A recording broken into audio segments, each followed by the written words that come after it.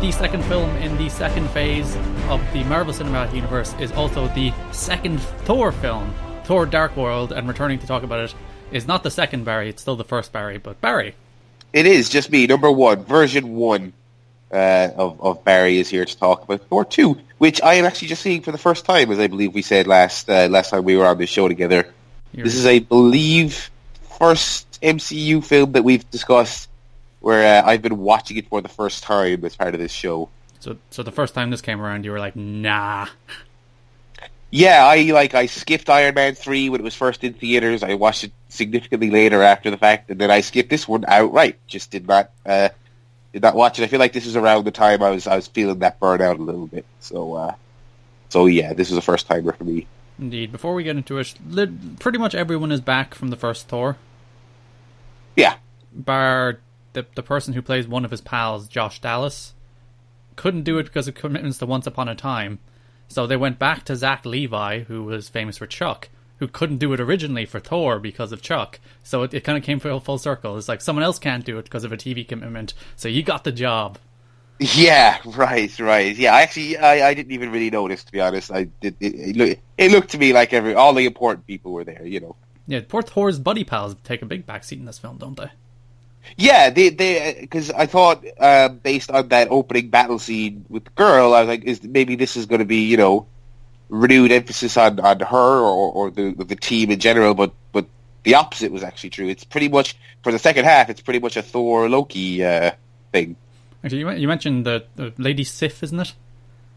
I couldn't tell you. Yeah, random Thor names.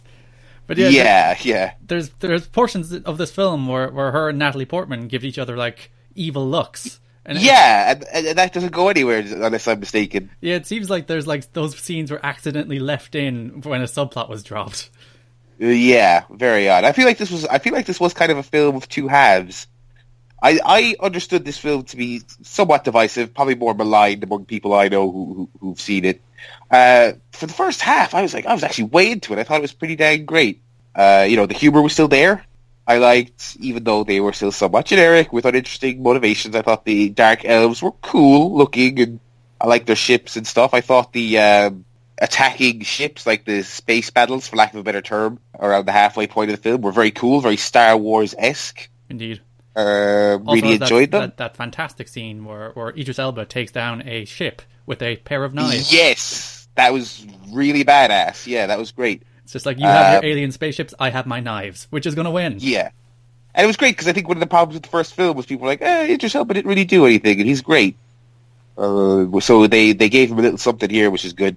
But just really, in sort of the quintessential MCU way, I was just really digging the film, and then it just like kept going, you know? It kept going and going and going, which was a bummer. But I was really digging it for that first half. We had our main villain this time, our weird generic man villain, played by Christopher Eccleston, which is, I don't know, the first time I saw this film, I didn't even realise it was Christopher Eccleston. Right. And this time, I still knew it was Christopher Eccleston, and I'm like, you can kind of hear it in his voice, but no, you still don't really know it's Christopher Eccleston. Not a hugely, he didn't have much to work with, if you know what I mean. It ain't a very fleshed out role that an actor could really sink their teeth into, you know. I'm pretty sure he has like 4 lines in English in the whole film. I did appreciate that they didn't that when they're on their own, they are not speaking English, because of course they wouldn't. Yeah. You know, I appreciate that, and also they didn't bother subtitling it, which is fine, because I feel like it's not really important. It's just like here they are, they're colluding, they're being evil. You know, that's I'm an evil man. I'm angry. That's what he said. Yeah. I mean, look, that's what these characters are, so who cares? Just go with it. But yeah, that was a nice little touch. You know, I think their designs were pretty gnarly. You know, in a good way. Not kind of, they weren't too cliche, typical fantasy elves. You know, they had a little bit of uniqueness to them, and they looked kind of cool. So yeah, I was into them. We talked about the opening logo a couple episodes ago. Where they changed it to Doctor Strange to a bunch of live action clips, and they did change it. I think this was the first time they really changed it for this film, where it was kind of a rotating cube with Marvel Comics going through it, it was better than the Doctor Strange one. Yeah. I didn't notice any subtle changes just for this one, but I I did actually think as it was playing, I was like, oh yeah, this is so much better than the new one. Yeah, it's just like, come on, guys, stop making things. Don't fix what's not broken. Yeah, but I want to say this, but I'm not entirely certain. But is this the first MCU film to have an Irish actor in it? Yeah, what's his name? O'Dowd. Chris O'Dowd. Chris O'Dowd. That was it. Yeah. That's probably actually. You know what? That's a great pub quiz question. Yeah. This is the kind of research you should probably do before. I can't think of another one. No. I'm sure there's probably plenty of actors who claim Irish heritage, but in terms of straight off the streets of Dublin, I don't believe there's been another one prior to this. I actually can't remember the last thing I've seen Chris O'Dowd in, besides like He Bridesmaids. Yeah, I was trying to. He's popped up a few places in the last few years, but nothing significant. Also, just funnily enough, other than his phone call later on in the film, this was another little thread that kind of went nowhere. You know, his appearance. No. I didn't expect during the initial date scene. I did not expect him to show up later. But then when they did the phone call scene, I was like, oh, they brought him back. That's weird. I wonder if he'll return like a third time to kind of tie this whole thing up. And not really. They're clearly saving that for the Thor sequel. Yeah. You know, he plays a key role in the Infinity War. Which Chris O'Dowd saves the day. It's like, that random guy whose name I don't even remember from this film that I watched this morning. Yeah. He's the sixth Infinity Stone. Oh yeah, actually, you mentioned Infinity Stones. I think this is the first they're actually named, isn't it? I believe so. Yeah, when I watched the post-credit scene, I was asking myself if that was the case. Again, probably could have researched it, but I didn't. But I do believe this is the first time. Also, as I had not seen this film before, I wasn't aware of the post-credit scene, and I thought it was all right. Well, the first one specifically with the Collector, I thought that was an interesting little nod, considering at that time we had not yet gotten to Guardians of the Galaxy. So it was an interesting little scene. Yeah, and it's universe building, which is what the better post credit scenes build the universe a little, as opposed to the kind of here's a little whimsical one off scene. Yeah. Although one thing I will say is that nitpicking, but I find their rationale of we can't have all the Infinity Stones in one place. That's fine. I don't know why they gave it to what is essentially a well known pawn shop though. Yeah, that doesn't seem like a good security strategy. It's like, yeah, I mean, if you wanted to have the Collector have one of them, because obviously he would have one, that's fine. But having him presented one by the Asgardians for safekeeping just seemed odd, Though, in fairness, you wouldn't keep them in Asgard, because as this film kind of displays, Asgardian soldiers are the worst. Yeah, they didn't do a great job on this one. They're terrible. They get mown down just by the sheerest of movements. It's like something walks up to them, down they go. They're like stormtroopers with good guys. Yeah, which is rare for the good guy. Usually the good guys are valiant and heroes, but nah, they're just slaughtered in this film. They're getting wrecked in this film, yeah. It's like the Lord of the Rings principle. It's like if you're not a main character, you just get mown down by the villains. Yeah, this film had quite a body count, actually, relative to other MCU films, I feel. Yeah, it's just like half of Asgard is dead by the end of this film. Yeah, and there's just scenes of spaceships crashing through halls, people running away, but they're obviously getting caught under rubble. It's pretty sizable. This film, by the way, was directed by Alan Taylor, who most people don't know, but if you've watched the television show in the last 15 years, you've watched something he's directed. Oh, really? Because he's directed episodes of Lost, The West Wing, 6 Feet Under, Sex and the City, The Sopranos, Game of Thrones, Boardwalk Empire, Deadwood, and Mad Men. Damn. Good resume. Yeah, so that's like literally every kind of tentpole television show since the year 2000. He's directed some of it. Yeah, some HBO names in there and stuff. Yeah, it's a good list. Clearly his career has gone off the rails because he most recently directed Terminator Genesis. Oh, well, they can't all be... When you work as much as this guy seemingly does, they can't all be winners. No, I'm being very, very mean. I haven't actually seen that film. I just know people think it's bad. Yeah, neither have I. I didn't see it, at the behest of everyone else who was burying it. So this film has some terrible Marvel cliches. The villain does get captured on purpose. The big monster guy gets captured and then unleashes himself on Asgard. Yeah. I mean, that we saw. I mean, in the timeline of things, that was. I mean, Loki did that. What, just 2 films ago? Yeah. Yeah, that sucks. That's a bummer. He's literally standing in the prison watching it happen again himself. Yeah. Maybe that was an intentional callback, but still. And we mentioned, even though the Dark Elves are kind of cool, still just a kind of generic, uninteresting evil force. With these movies, I mean, perhaps I am expecting too much, but it's always just the bad guys want to do unspeakably evil things just because that's just the way they are. That's about the crux of it every time.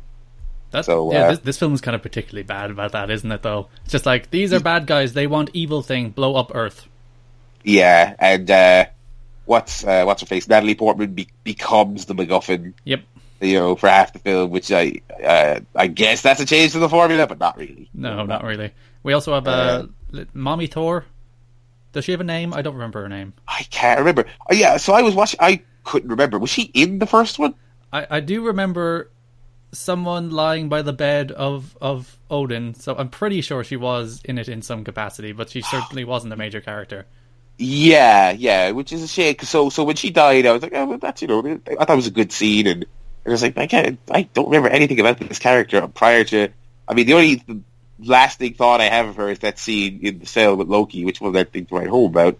Yeah. But I was like, that's kind of when the film kind of lost me a little bit. I thought that scene was good, and then after that, I feel like it just kind of kept going. Yeah, but she was played by Renee Russo, who was also in Thor. So yeah, it was the same actor and all. Okay, fair enough. Yeah, so that was a thing. I actually had quite the Anthony Hopkins themed day today, actually, because I finished Westworld. So I saw a lot of Anthony Hopkins today, but yeah, he was solid again in this film. I don't think it'll be in his highlight reel when he is getting a Lifetime Achievement Award from the Academy. But it was alright. Him on top of that horse from the first film, that shot. Yeah. But we were talking in the Avengers episode about like them cynically killing off a character. Yeah. And they looked around, it's like, who's most disposable? Yeah, and I mean, technically she's like this big character because she's the mother, but as our discussion just proves, like, was she even in the first one? We don't know. Let's look at the credits. I mean, it's like, it is it's another great example of that, really. I think that's one of the through lines of all these episodes is we've kind of really picked up on that. And yeah, it's like, we'll give her a few more lines just so people are like, oh, she's dead. But then that's it. Yeah. So that was it wasn't as much of an event as it could have been if they thought ahead of time and built her up in the first one. It might have been. So you said the film went off the rails for you after like the invasion of Asgard. I don't know that it so much went off the rails. I didn't feel like there was a thing they did wrong that kind of killed the film for me, but it was just, I feel like most of these films are slightly too long, and this one just was really starting to drain the energy out of me. I just feel like it could have been tighter, and my attention was really drifting in the big climactic, action. So again, overall, I would say I was generally kind of pleasantly surprised with this, based on some negative reviews. But it just could have been tighter and a little bit, maybe a little more focused. Some of the fat could have been trimmed out a little bit. But overall, it was solid, I thought. Because I was going to say, I think my favorite bit of this film is that little bit in the middle where it's basically a Thor and Loki buddy cop film. Yes. And I'm like, it's jokes and they're throwing barbs at each other and fake betrayals and fair enough. Fake betrayal, right. The big death thing at the end, you don't buy for a second, but I don't think you're really supposed to. No. It's it's like, we know Loki's not dead. We've done this before in the first Thor film. Yeah. Well, this, I mean, as we've established, they do run around in circles a little bit. Actually, my favorite gag in this entire film is when Thor hangs his hammer onto the coat hook. Yeah, I was like, wait, should that break or something? Well, the physics of this hammer have not yet been established in the universe. Yeah. Well, it's who cares? It's magic. Yeah, because when it's on top of someone, it's obviously like immeasurably heavy because they can't move it at all. So it should drag the house down, is what I'm saying. Maybe it's like it's tied to his will or something, That would make perfect sense. Yeah. Maybe. We have a little Shreddy's product placement as well. Did we? Did you not see the Shreddy's product placement? Toward the end when they're sitting around the table talking about when their Thor will come back? Yeah. Just a big box of Shreddies sitting on the table. I completely missed that. Wow. It's usually the type of thing that annoys me. That's weird. It's like, God damn it, Nestle, you getting your credits in the film. Had the Stan Lee cameo as well, which I thought was pretty good. Yeah, again, a nice little joke. Yeah, it was a solid, scene. Pantsless Eric Selvig. Yeah, quite the direction they took with him in this one. It was amusing enough, I guess. I didn't think it was bad comedy, but I feel like the film wasn't maybe as funny as the first one. And I would question the logic of why isn't Hawkeye also acting like that? Yes, yeah. Although I guess he is a stronger-willed person. That's typically the logic in scenarios like this. Yes, suck it, Stellan Skarsgård, you. I'm going to look up to make sure he's Swedish. Swedish Weekly. He could have been out from anywhere in Scandinavia. Who knows? Yeah. See, I like, this is it's a pleasantly affable, kind of inessential film. Yeah, I don't think I'll watch it ever again. I would comfortably skip it if ever I was kind of marathoning like my preferred MCU films in preparation, or like Infinity War or something. So it'll be cast aside for sure, because other than that post credit scene, it's completely unimportant to the overall story.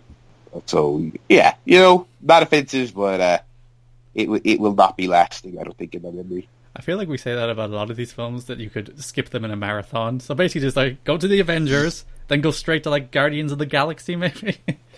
Well, that's what I always do. It's like I had friends who in preparation for Civil War went to those crazy marathons that certain cinemas were doing, where they were like pretty much just people just had like a screen rented out for 2 days with regular like toilet and food breaks. And I was like, dude, forget about the time investment. I have no desire to watch these 12 films, some of which are extremely similar and like boilerplate action summer movies. I would be asleep so fast if I was watching like 3 of these back to back. But that's the thing about the MCU. They have a certain benchmark of quality, which is good, that they don't go below, which is commendable considering how much. But it is the machine. We've said this so many times, churning them out, and they are just fine, but inessential. Trying to think what I would include if I was to marathon through these. Iron Man 1. I'd probably skip Hulk. Skip Iron Man 2. I've come around to Captain America, so I'd probably watch that. I'd watch all the, Iron Man 1, Hulk. No, wait, I just said I'd skip Hulk. Iron Man 1, Captain America 1, Thor 1, and maybe Avengers from Phase 1. Then you'd probably skip Iron Man 3 and Thor Dark World and just go straight to Captain America Winter Soldier, wouldn't you? Right, yeah. So yeah, I think if I was actually to sit down with all the films that have come out so far and make a list, it would probably be like 50% of the films would be cast aside. Which, I suppose that's not bad.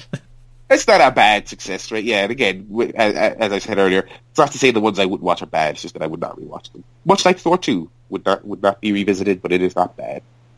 That is a wonderful summation of this film. Yeah. I was going to add an adjective, but like the film is so bland, I couldn't really think of a suitable adjective. Yeah, the inconsequential Thor 2 or something, Yeah, it's like the Amazing Spider-Man, the inconsequential Thor. That's right. Before we go, Barry, plugs. Plugs. Twitter.com/TheBarryLad is where you can go for all varieties of nonsense, but also plugs about various things coming up. Chairshot Pod on Twitter is my podcast where I'll be talking about the wrestling news and various other things from this week. So just keep an eye on those two places. If anything new comes up, I'll be talking about it there. So that's it. And up next is Captain America: The Winter Soldier, the big one. The big one, maybe the most acclaimed one of the lot. Certainly for solo films, anyway. Certainly, yeah. I really enjoyed this film. I have only seen it once, though, so I'm looking forward to digging back into it. And certainly some of the best action of the whole universe so far. And hopefully repeat viewing won't ruin it all for you.